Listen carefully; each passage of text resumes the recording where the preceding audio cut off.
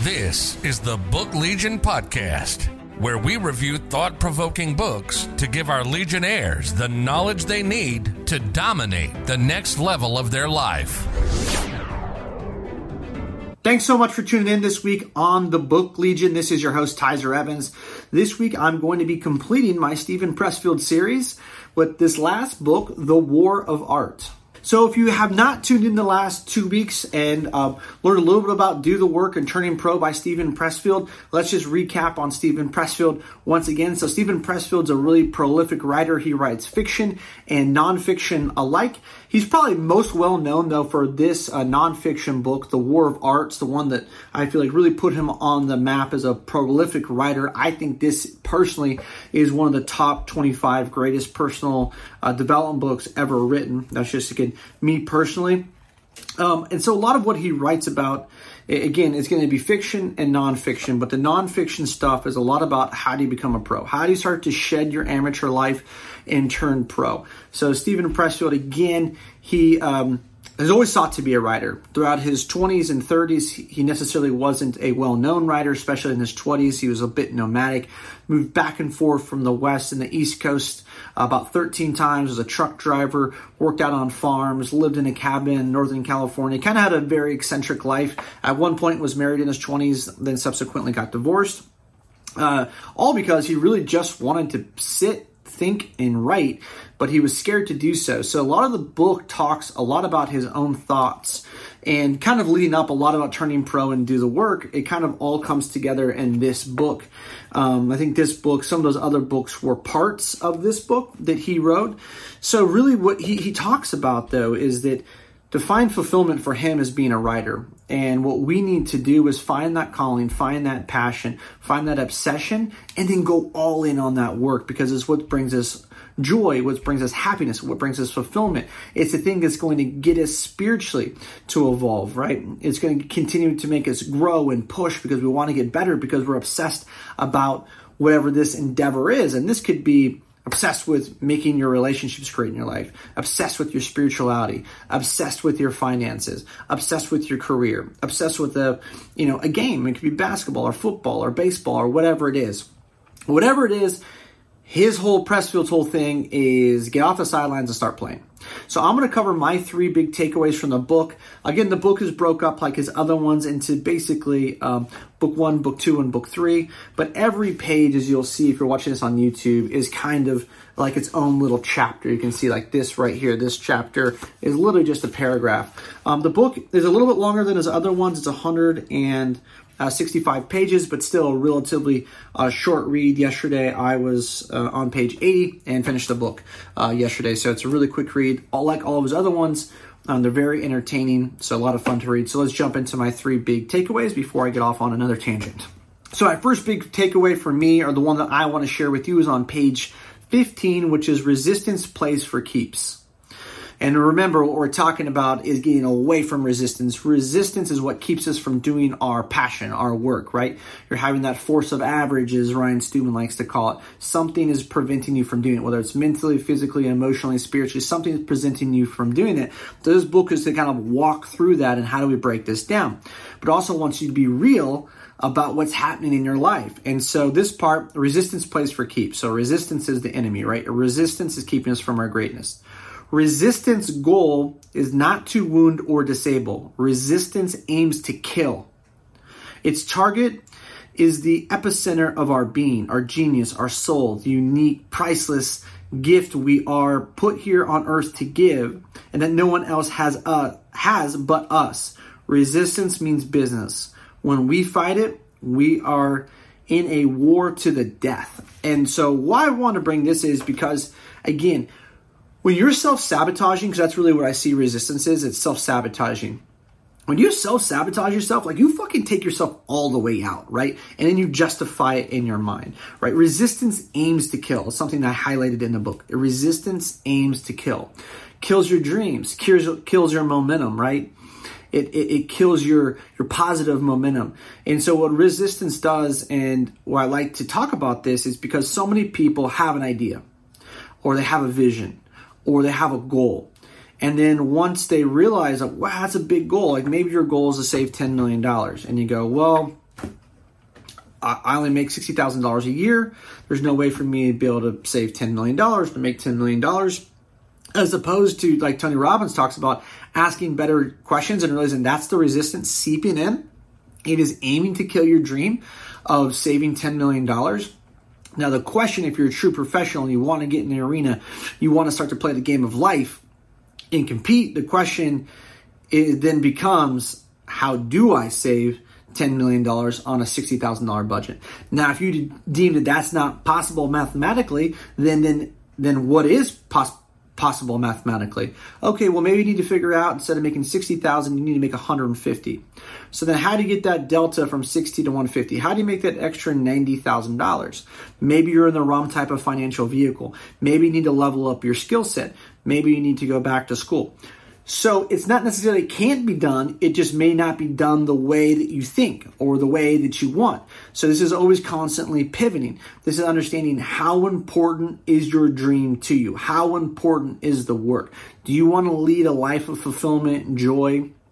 Or do you want to leave someone who's kind of sitting on the sidelines? Now you have more to offer. You have no more to give. But resistance keeps killing your dreams. And remember, take this with you. The next time you know you should be doing something and you didn't go do it, resistance won.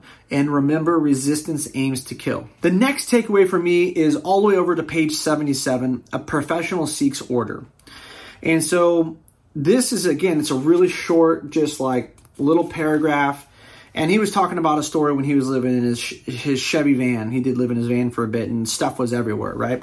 And so when I think about this, and this is something that not a lot of professionals think about, or quote-unquote professionals, right? So I'm using air quotes for those listening to the podcast, that we typically are not as organized as we should be when it comes to working on our genius, our muse. So if you're a writer and you've got scattered papers everywhere and it's a bit of chaos in your office, that's not creating an environment for you to flush through really clean, brilliant, great ideas. And so what this talks a lot about is take account that you're a professional.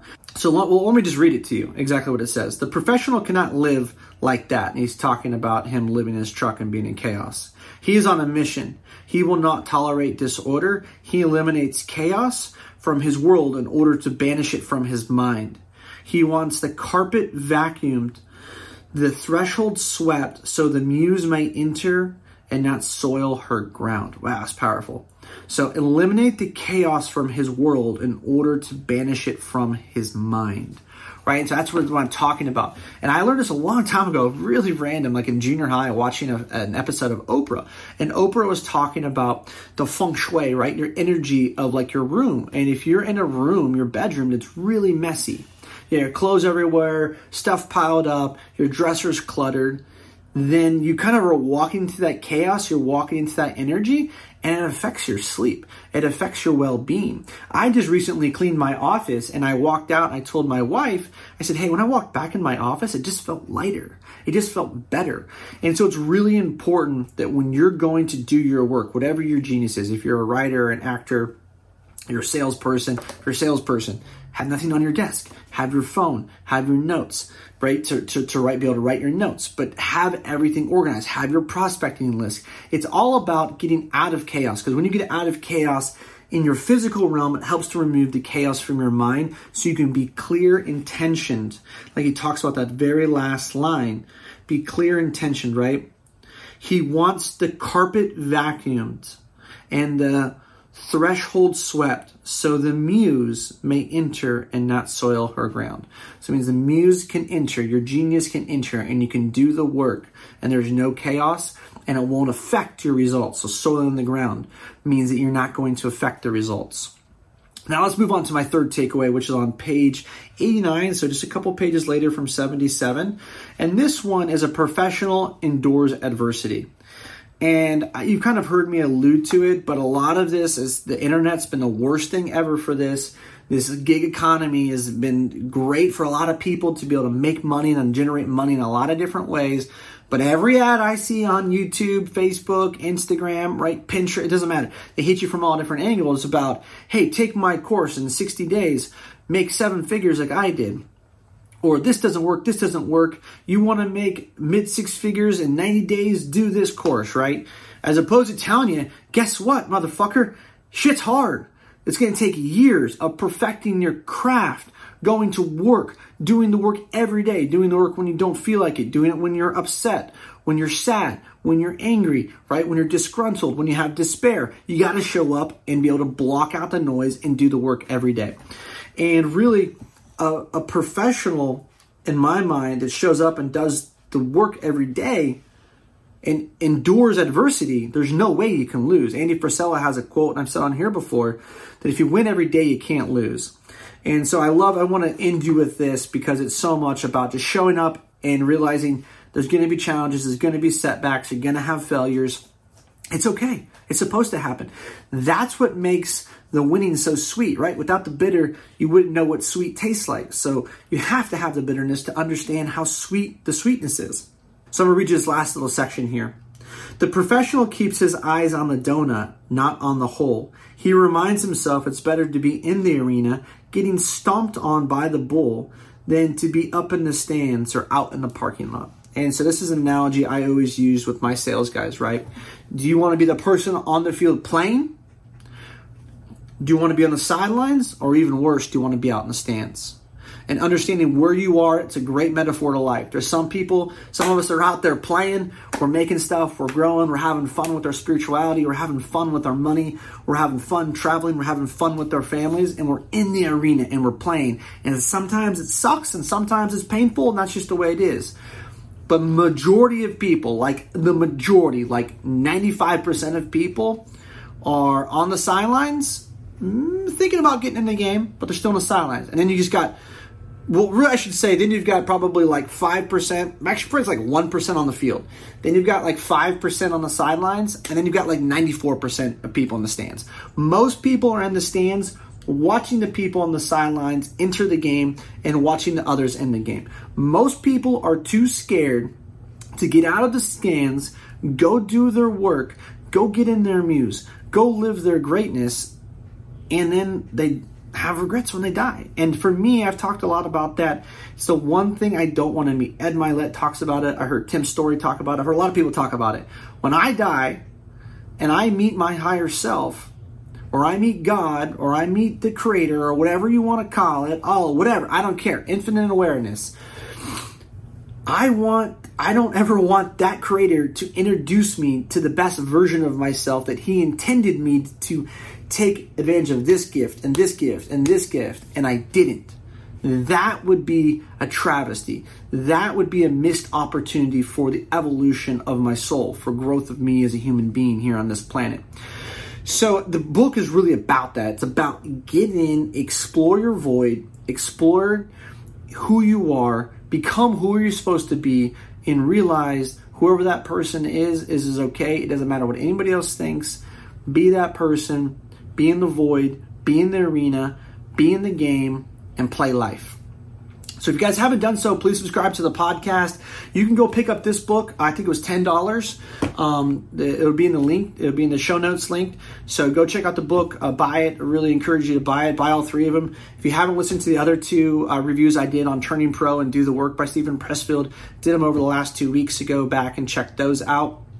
Again, if you guys haven't done so, please subscribe to the podcast. And please check out my other podcast, Grind, Sell, Elevate. It's a business podcast. A lot of the same type of similar content, but I just have people come on. I interview them. I just did one this morning with a guy named Sean O'Rourke. Really great guy. In Mississippi, he was working a factory job 9 to 5. Ended up figuring out how to do wholesale real estate. Now he owns 3 different real estate companies. He owns over 250 single-family homes, now getting to multifamily apartment complexes, mini storage units, you name it. He's doing stuff in the real estate space. But those are the guys that I bring on, right? His first year doing real estate, he made $300,000 part-time while still working his factory job. So I bring on people that have real life experience, that have been in the business world, that are in the arena, as Steven Pressfield talks about. So go check out Grind, Sell, Elevate, and thanks so much for listening to the Book Legion.